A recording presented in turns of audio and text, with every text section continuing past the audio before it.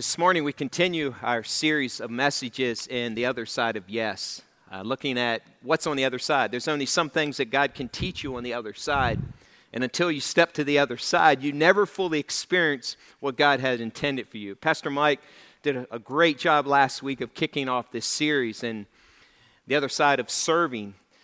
We all have an opportunity every day to face an obstacle or to overcome something or to chase a dream. And we have a choice to make. Will we work through it in the strength and power of God and get to the other side and see what's on the other side and experience what's there? Will we even attempt? Will we even try? Some of us don't even try because we think it's too difficult. It hasn't been done before. We have all these naysayers. And so we spend the majority of our lives on the wrong side of yes. Yet we have the Holy Spirit who lives in us, who we have this unfair advantage. Every once in a while, we get an opportunity to see someone who chooses to walk to the other side. The cards that they've been handed weren't the cards that they wanted. The circumstances or even the difficulties or adversities that were handed to them isn't what they would have chosen. Yet they choose to do more than just sit on it. They choose to try to go to the other side and use it. And when you see that, you don't forget it. Just recently, a lady by the name of Mandy Harvey was diagnosed with deafness. And she had a gift, which was music. And she chose to face her obstacle. She chose to keep trying and get to the other side of yes. Take a look at this true story.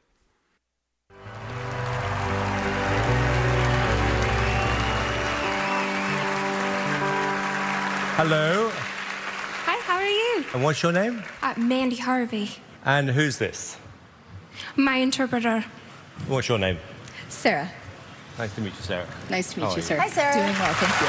Hello. Okay, Mandy, so I think I've worked this out. So you're deaf? Yes, I lost all my hearing when I was 18 years old.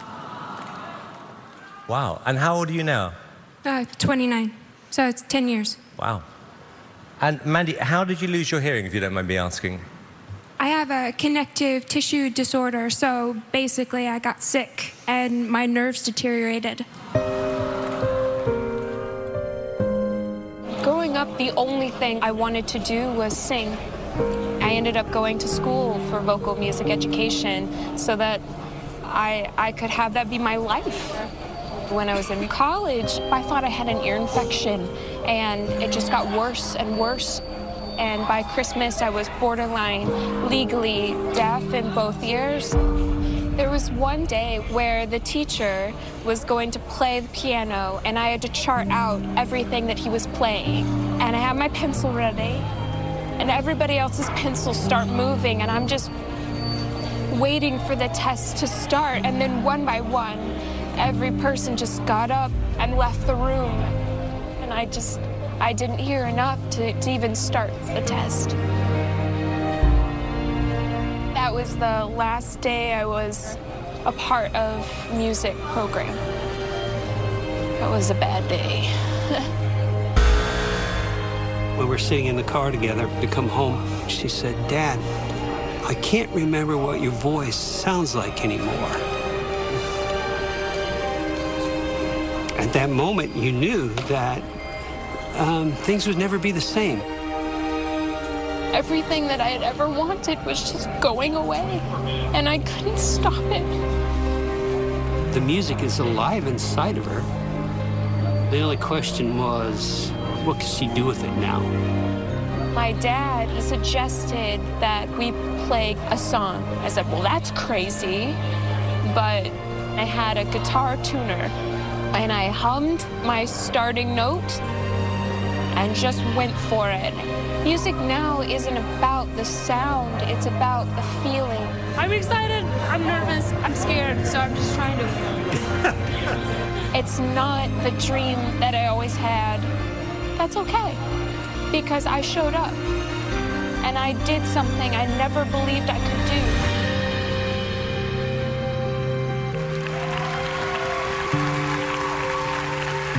So you were singing before you lost your hearing? Yeah, I've been singing since I was 4. So I left music after I lost my hearing and then figured out how to get back into singing with muscle memory, using visual tuners, and trusting my pitch. So your shoes are off because you're feeling the vibration. Is that how you're following the music? Yeah, I'm feeling the tempo, the beat through the floor. And Mandy, what are you going to sing? I'm going to sing a song that I wrote called Try. Okay, can you tell me what it's about? After I lost my hearing, I gave up. But I want to do more with my life than just give up. So. Good for you. Good for you. Okay, well, look, this is your moment, and good luck. Okay.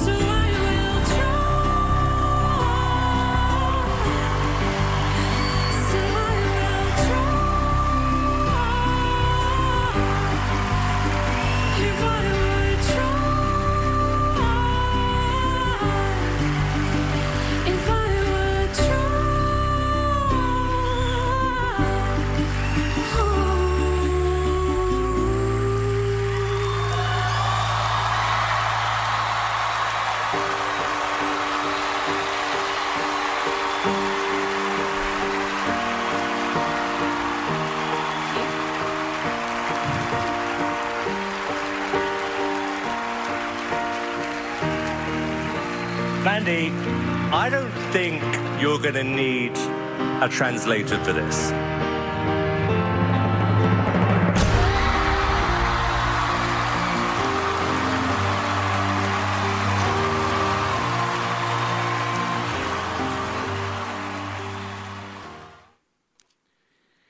When you see something like that, a bunch of things run through your mind. In some form or fashion is, what's my excuse? And in some form or fashion, you realize that maybe I should try. And maybe I shouldn't give up, even though the obstacles seemed astronomical, and even though I've been handed something that, if left to my own, I never would have chosen this. In so many ways, we have an opportunity, just like Mandy had, to address our situation. And maybe it's a dream. Maybe it's one that it just seems too big and too difficult and too hard because everything seems piling up against you. But we have an opportunity to at least say, yes, God, I will try. And when we get to the other side, we get to experience what she just experienced. Grab your Bibles. I'm going to show you a story about a man that was in a similar situation, and he had an opportunity to at least try. And because he did, God used him in an astronomical, extraordinary way. Grab your Bibles and turn to the book of Nehemiah, chapter 1. Nehemiah, chapter 1. If you need a Bible, hold your hand up. Ushers will put one in your hand today. But turn to Nehemiah chapter 1, and we're going to read verses 1 through 4, and I ask you to stand with me as we read just as verses 1 through 4. Nehemiah chapter 1, verses 1 to 4. Let's read these words out loud together. Nehemiah 1, verses 1 through 4. Ready, read. The words of Nehemiah, son of Hakaliah, in the month of Kislev, in the 20th year, while I was in the citadel of Susa, Hanani, one of my brothers, came from Judah with some other men.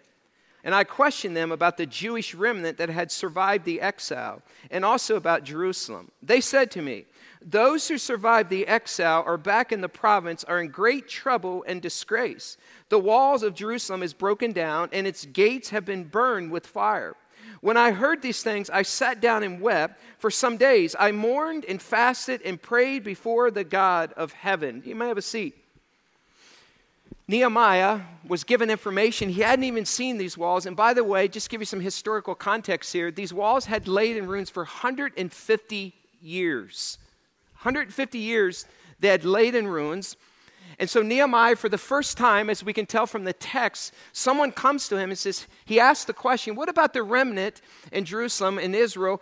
What about them? What has happened? And they said this, that the walls have been torn down. And it says when he heard that information, that they were laid bare and that they were destroyed, it says that he wept and mourned for days, and he prayed and he fasted. He was disturbed, and he knew that he could do more than give up.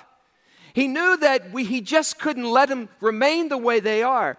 And so what it meant that even though he heard it, that for a period of 150 years, many other people came walking by these walls.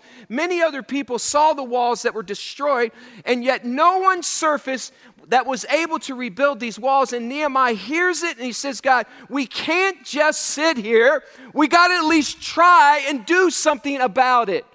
So he goes to his God. It says he weeps and he mourns for days and he prays. And in verses that follow there, 5 through 9, it's this prayer that he articulates to God. And just hearing these things caused him to mourn and weep about it. And then in verse 10, it says this in Nehemiah chapter 1, he says, they are your servants and your people, whom you redeemed by your great strength and your mighty hand. Lord, let your ear be what? What's the word? Attentive to the prayer of your servant and to the prayer of your what? Servants who delight in revering your name. And he says this at the end of verse 11 of chapter 1. Please follow along. Give your servant what today? Success today, by granting him favor in the presence of this man. And then he says something. We can't overlook this little phrase. It's as if he says, I wrote this, because he did. He says, I was cupbearer to the king. It's important for us to see that the word the is not there. Because what it means in the original, in the Hebrew, it's an indefinite article that's in front of the word cupbearer.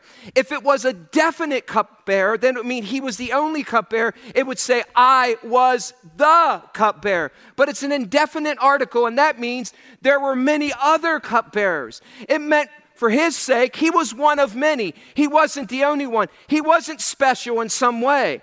He was just one of the cupbearers that went to work every day for the king. And so this cupbearer who was making, we could say, minimum wage, hears this story and says, even though I'm a cupbearer of many, I just can't sit here any longer and do nothing about this. Cupbearers during this time, their task literally was to taste food and to drink drinks to make sure there wasn't poison in them or some kind of cyanide, something toxic. And so before the king would eat, they would take the plate and bring it out, and the cupbearer would cut the meat, and he would take a piece off, and he would stick his fork in it in front of the king, and he would eat it. And during this time, if you wanted to kill the king, you would try to slip something into his food or into his drink. So every day that a cupbearer went to the work, when he said goodbye to his wife, she might say these words, well, I hope I see you later, because she wasn't certain. And so every day that he went to work, it meant that his life was expendable and that his life in many ways wasn't worth anything other than to die for the king's sake.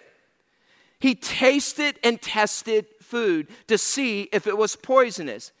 Can you imagine the conversation as he left home in the mornings from his wife?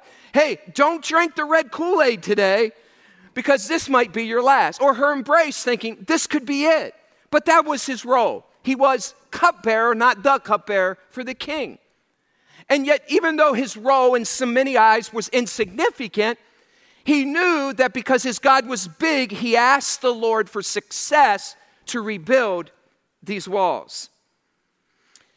He couldn't hear this information even before seeing it without wanting to do something about it. When I was a kid, and it's longer ago each year as I age, but at 56, a long time ago when I was a kid, we had a cartoon called Popeye. Anybody remember Popeye? And so Popeye literally was the good guy. And he would see something take place, and he would grab a can of spinach, and he would pop it open, and he would eat the spinach. And when something wasn't right or he was disturbed by it, he would say this: "This is all I can stand, and I can't stand it no more." That was Popeye's line. That was his mantra. I can't stand it no more. Nehemiah is looking at these walls. He said, this is all I can stand, and I can't stand it no more. He couldn't just sit there any longer knowing that the remnant, his people, were in ruins and the walls were in ruins. He knew that he must do something about it. He must try something. Get on the other side of yes. All of us have faced those encounters. Your dreams, your goals, your visions, your obstacles, the reports from the doctors, the child that you have, the future, this breakup that you find yourselves in. You can just sit there and let it remain in ruins for another 150 years, or you can stand up and say, I can't stand it no more. That's what Nehemiah is willing to do in this case. I can tell you the history of Grace Community Church. 20 plus years, 22 and a half years ago when we came here, God had a plan for Grace Community.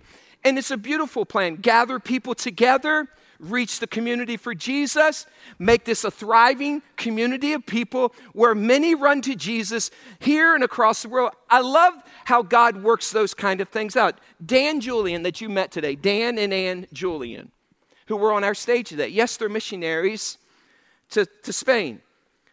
But a long time ago, before we had worship like we had now, we didn't have an electric guitar player. We didn't have a drummer. We didn't have an acoustic guitar player. We didn't have those full instruments. But as our church was moving forward to add those instruments, we were praying for instrument players. And so I remember praying, and one of my friends from seminary asked me, he said, hey, I'm thinking about coming your way and attending your church. And I said, well, tell me about your family. He says, well, I have a 17-year-old son. I have a 15-year-old son. He said, I have a daughter that's 19. And he says, oh, and by the way, my teenage son, the older, he plays the electric guitar, and our younger son plays the acoustic guitar. And you know what happened? A few weeks later, Dan Julian, standing here today, he was our first electric guitar player at Grace Community Church. Because we believed in a vision and we believed that somehow God would supply, and we stepped out in that and believed. And so Nehemiah sees it, knows that they can be rebuilt. It looks like it's too big to make happen, but he asks favor for the Lord, and he reminds himself as he hears about these walls, I just can't sit here and do nothing about it. I would say it this way. Our world is not seeing God because we are not attempting anything that only God can do. Our world is not seeing God because we are not tempting anything that God cannot do. The story of Grace Community is a beautiful story of faithfulness, of people before us. We get to stand on their shoulders, of loyal people who are still here, who were part of the early group.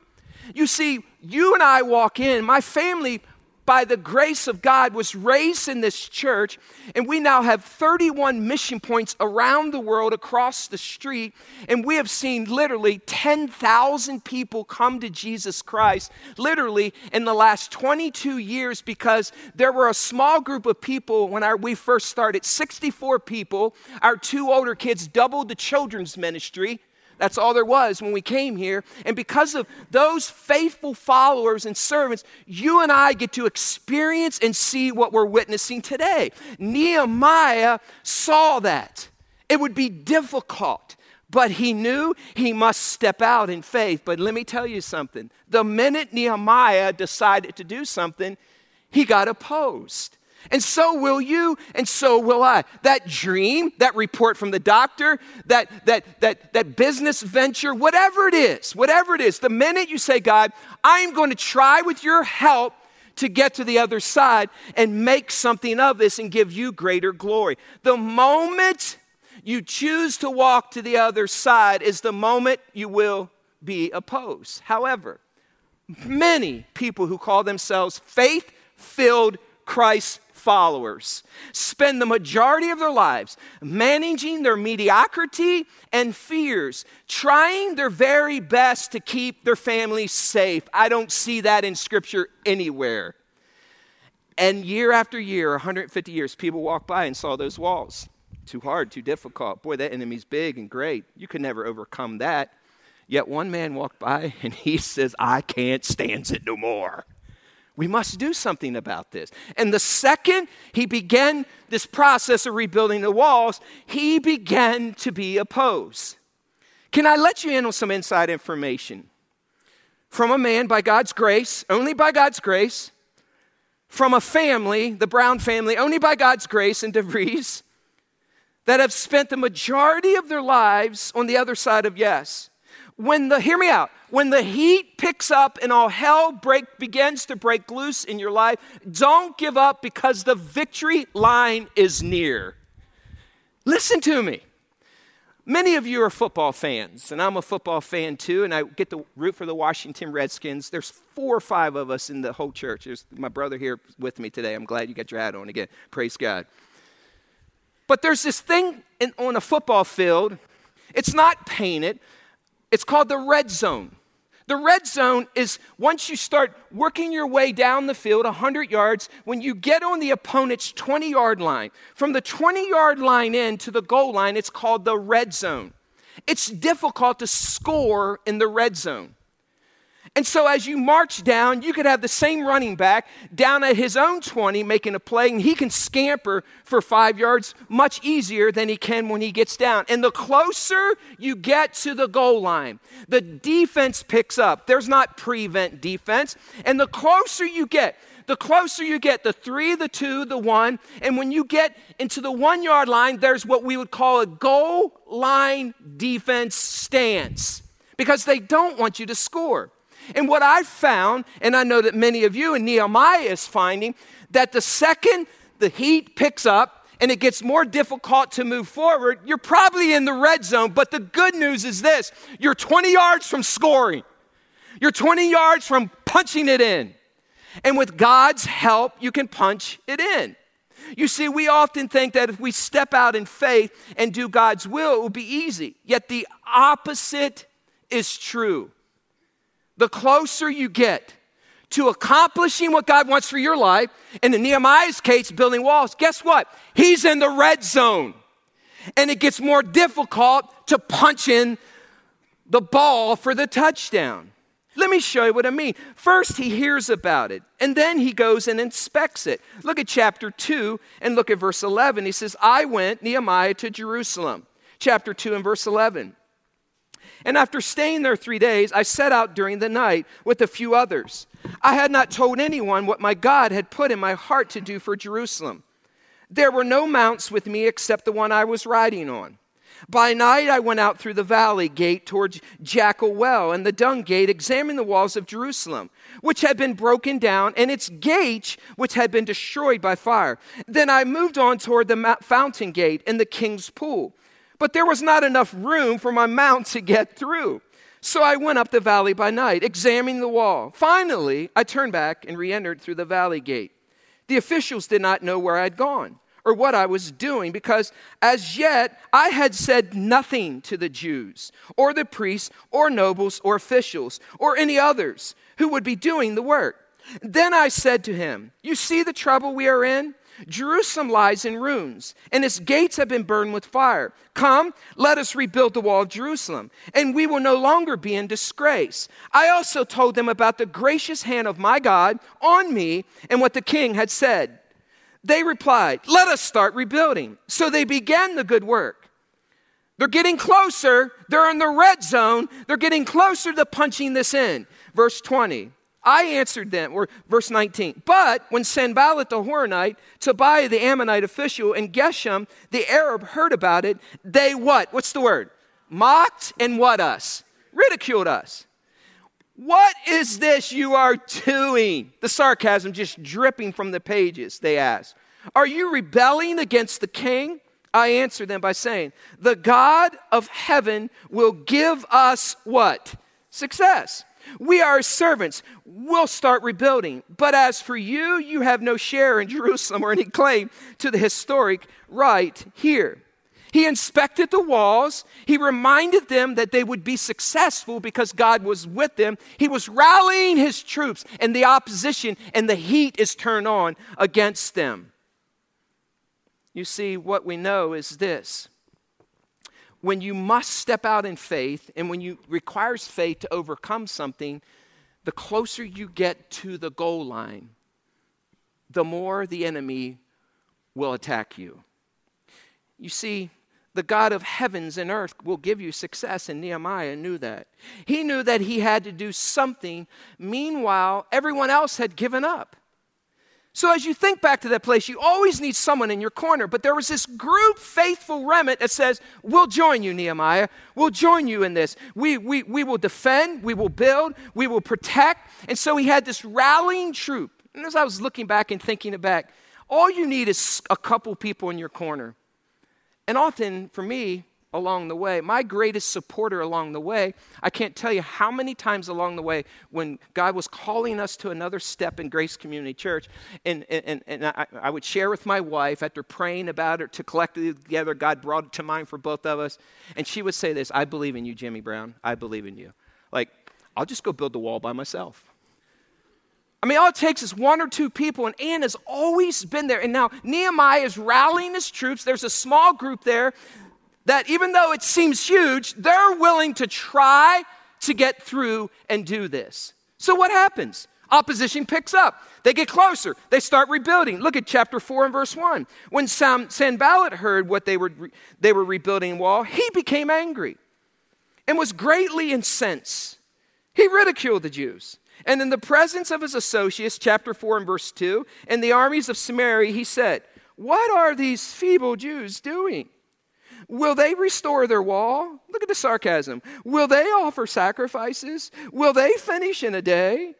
Can they bring the stones back to life from the heaps of rubbish or rubble, burned as they are? Tobiah the Ammonite, who was at the side, said, what are they building, dude? Look, even if a fox was climbing, they would break down that wall. And then Nehemiah wrote this, hear us, our God, for we are despised. Turn their insults back on their stinking heads. Paraphrase Jim Brown. Give them over as a plunder in the land of captivity. And then he says this, do not cover up their guilt or blot out their sins from their sight, your sight, for they have thrown insults in the face of the builders. They mocked and laughed at them. Yet Nehemiah knew, if God is in it, then nothing will stop it. So the heat picks up. Maybe they march the ball to the 10-yard line. Now it's 1st and 10 or 1st and goal from the 10. And it gets more difficult to punch it in. But the enemy will heat up his attacks on you the closer you get to the goal line. So they do so. So watch what happens in verse 7. But when Sanballat, Tobiah, the Arabs, the Ammonites, and the people of Ashdod heard that the repairs to Jerusalem walls had gone ahead and that the gaps were being closed, they were very what? Angry. They all of them, plotted together to come and fight against Jerusalem.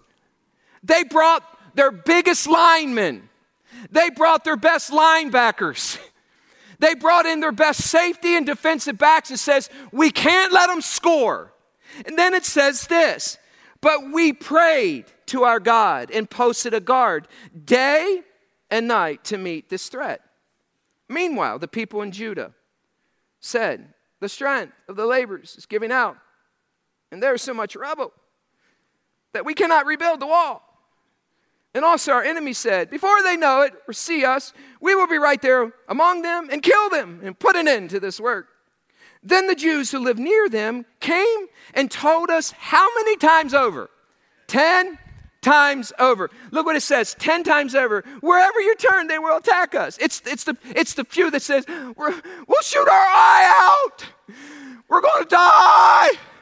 We're going to die. Let's stop. It was so much easier before. Nehemiah, you're nuts. You're crazy. Stop it. 10 times over, like each day they would come. You're going to shoot your eye out. You're going to shoot your eye out. Have you ever had those people? Don't you just love them?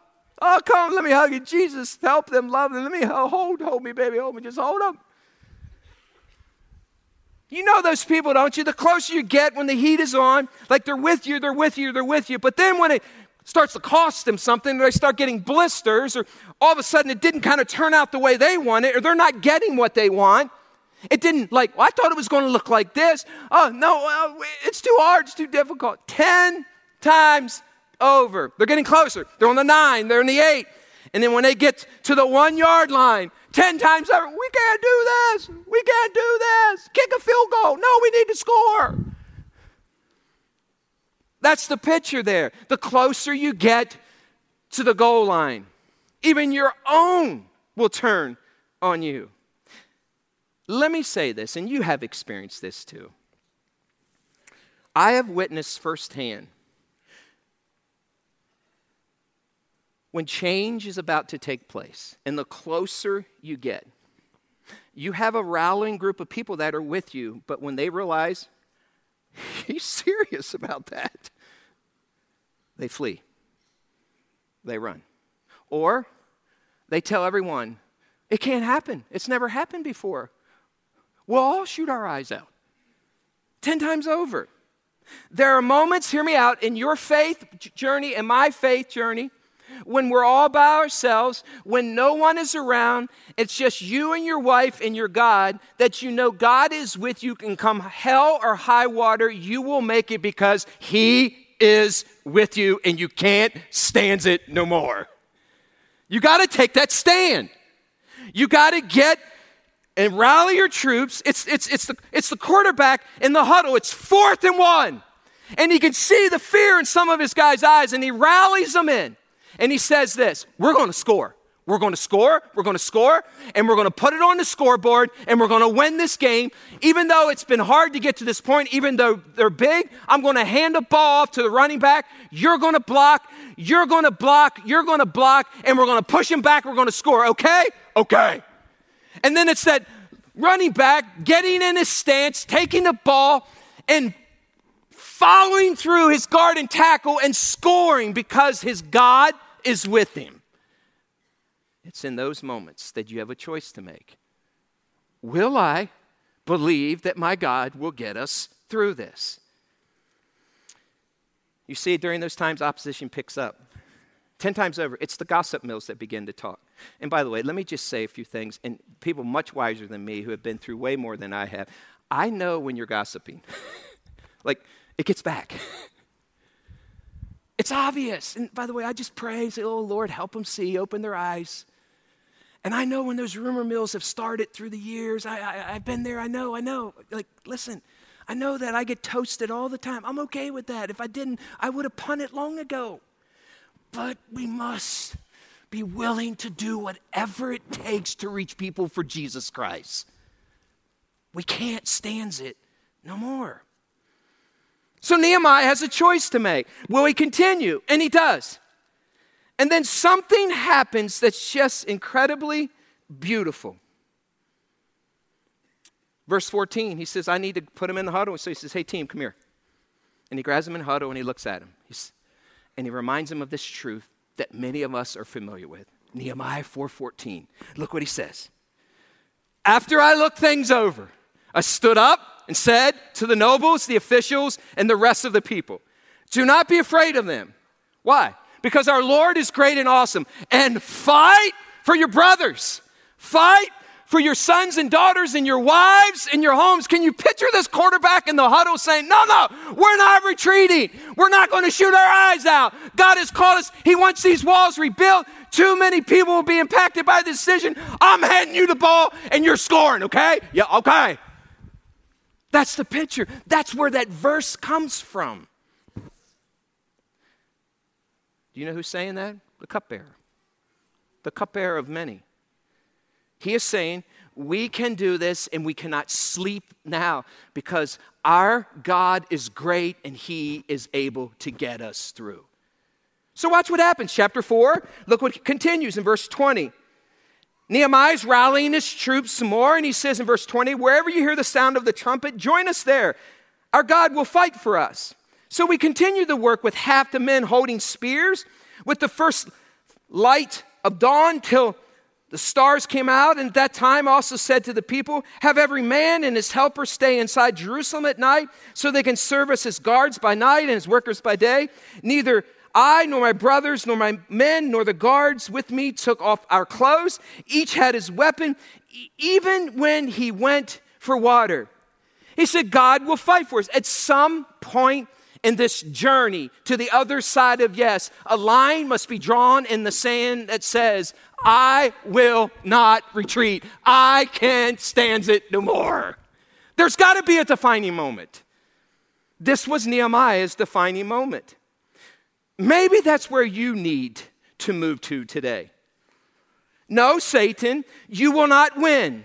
Even though the pressure's up, even though there's sickness in the house I've never experienced, even though the debt seems to be surfacing, even though I feel weak, even though I have people that were once with me and no longer with me, even though it looks like a little team, we will win because God is with us.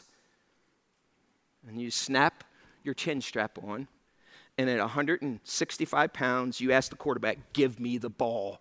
I'm going to try, and if I don't try, then I am saying that God is not able. And listen to me, you don't always score either, but at least you can go down trying. I would much rather go down trying than not trying. So they try to intimidate. That's not it. Look what happens next. In chapter 6 and verse 9. Nehemiah says they were all trying to frighten us, thinking their hands will get too weak for their work. It will not get completed. But he said, but I prayed, now strengthen my hands. Verse 11, they tried to put this story against him. And it says in verse 11, but I said, should a man like me run away? Or should someone like me go into the temple and save his life? I will not go. I realized that God had not sent him, but that he had prophesied against me because Tobiah and Sanballat had hired him. He had been hired to intimidate me, so I would commit a sin by doing this. And then they would give me a bad name to discredit me. He won't retreat. He's not backing up. You see, you must hold on when the lies begin to surface about you or your mission or your dream. And even when Satan whispers these things, here's what he whispers. I've heard him over and over and over and over and over and over and over and over. Here's his whispers. You will look foolish when it all fails. You'll look like a fool. No one will be there to help you see it through. The money will not be there. You aren't strong enough to punch it through. Is this really God's plan, or is this your plan? Or your family will be broke if you keep pushing through. But what we need to say, but if God is with us, and who could ever stop us? Because our God is great and awesome. You see, I believe this with all of my heart, and I believe this even at 56 years old. I would rather live my life trying and failing and looking foolish than let the walls of Jerusalem and Goshen lay in destruction. So get used to it. I can't stand it no more when I see people who don't know Jesus. And I'm willing to do whatever it takes. And you have a team of believers and a church and leaders that are willing to do the same. You see, the only thing in the way to making it happen is often you. We begin to play it safe when it's more difficult. I wonder how many of us have bailed because of these things, because of selfishness. Oh, I got to give up, and it might cost me like some of my IRA, or it might cost me more time, and I might have to spend more time, and I might have to move to a different place, or because we're just cowards.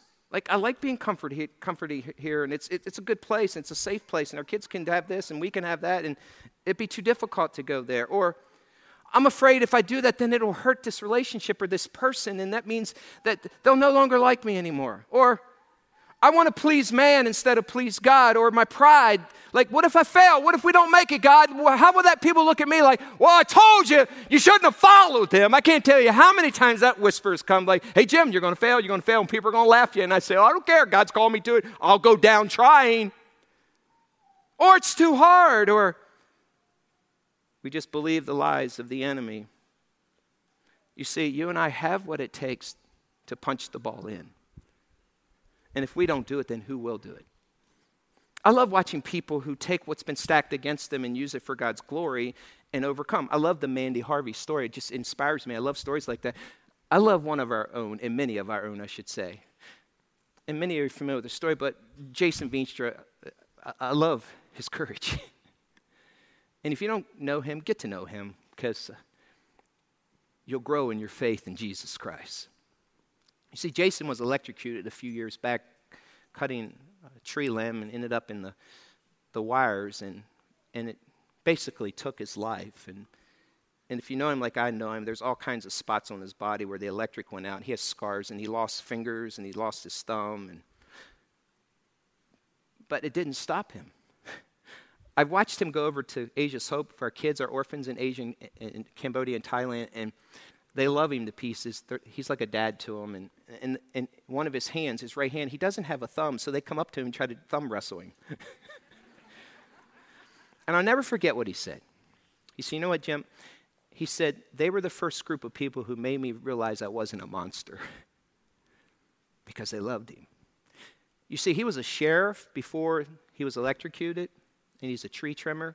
And he wanted to go back and become a sheriff again. And when you become a sheriff, you have to be able to shoot a gun with both hands. A 9mm or a revolver. And he doesn't have a thumb on his right hand. Have you ever tried to shoot a gun without a thumb? You haven't, unless you don't have a thumb. But he wasn't willing to give up.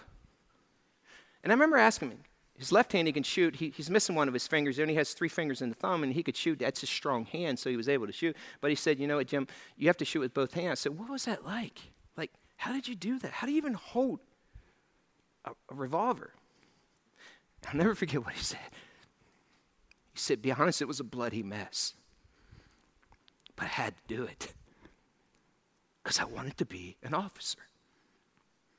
He said, I didn't have to hit the target, and I didn't. But I fired the gun. You see, you got to try. And I love Nehemiah here. 150 years, people walked by and did nothing. Nothing, nothing, nothing. But when he walked by, he said, I can't stand it no more. And God is about to use this cupbearer, the lowest of lowest. I mean, he flipped burgers at McDonald's and worked the drive-through window at minimum wage. You see, often the very thing that's in the way is us. But the blessings on the other side of yes are unbelievable. Look at the blessings. Like, look at chapter 6. You don't need to look far. Look what happened on the other side. Chapter 7. Look what happened on the other side. There's this list of men of Israel. Look, I mean, just verse 9, Shephatiah, and then verse 10, Er, there's 652, and then Elam, 1,254, and we don't even know these people, like Aden, 655, and verse 23, Bezai, 324 family members, and 32, Bethel and Ai, 123, and then, wow, look at verse 34, 1,254. If you go over to verse 66, it says, the whole company numbered 42,360. Besides, there are 7,337 male and female slaves. And they also had 245 male and female singers. There were 736 horses, 245 mules, 435 camels, and 6,720 donkeys. Why? They came back. Why? Because one man believed in his God. One man. These people would have been laying in ruins forever. You see, if we believe that God can do it through us, then he will help us punch it through for him. The benefits are incredible. So what's on this other side? There are so many incredible blessings. It's that deep satisfaction of knowing at least you tried. At least tried to fire the gun. I at least tried to sing.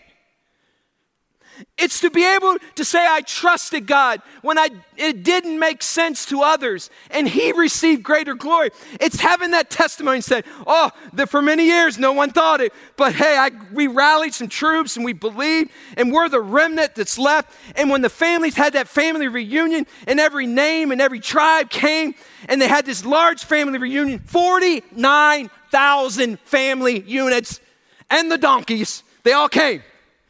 And they said, how did that happen? Hey, there was this cupbearer making minimum wage for the king. Who? Cupbearer. What? Yeah, he believed in his God. And because he believed in his God, we're free, we're free, we're free, we're free. It's the lessons learned along the way that deepen your faith. It's building those faith deposits. So when this next thing comes, it's like sometimes people ask, how can you believe that way? Because I've watched God do this 6,000 times before. It's the smile you have on your face as you lay your head on the pillow at night. I can't tell you how many times my wife and I have conversation, we just kind of smile and we say, isn't our God good? Oh, when you go to bed with a smile on your face, there's nothing like it.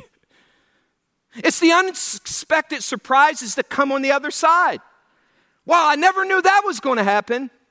It's the lives that are changed as a result of getting there. Can I just say this as lovingly and gracefully as I can? Some of you wouldn't be saved had it not been for a faithful remnant 22 years ago called the Cheeks and the Wellings and the Weavers and the Hoovers and who said, you know what? You're crazy, bub, but we believe in you.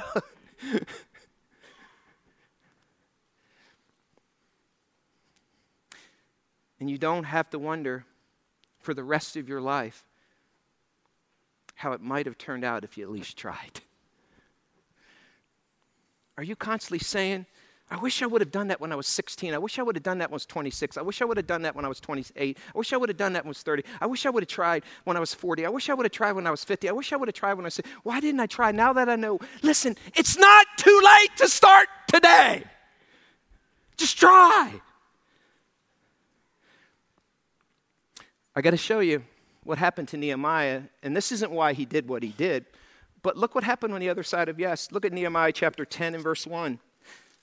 It kind of gets lost in the story, but it's so very important. Nehemiah chapter 10, verse 1 says this. There was an agreement made with the people, and then it says this in Nehemiah chapter 10 and verse 1. Those who sealed it were Nehemiah the what? Governor! Come on, that's awesome. That's good preaching. I don't care who you are. That's incredible. Cupbearer to governor. He went from flipping burgers to the highest seat in the nation outside of king. Why? Because he trusted in his God.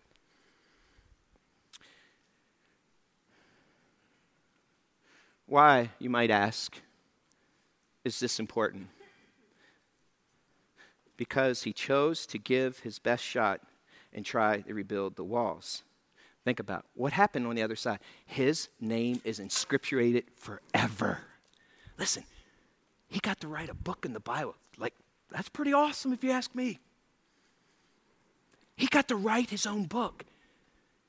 And not only that, we benefit from his faith and his courage for generations and generations and generations. By the way, hear me out. Had Nehemiah not walked by and said, I can't stand it no more, there would not be Fight Club as we know it.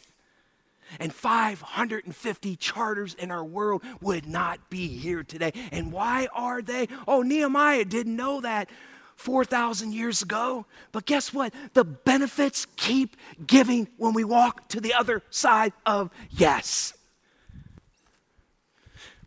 Same with Mandy Harvey. By the way, I did a little research on her and listened to some of her beautiful music. And here's what I found out about Mandy Harvey.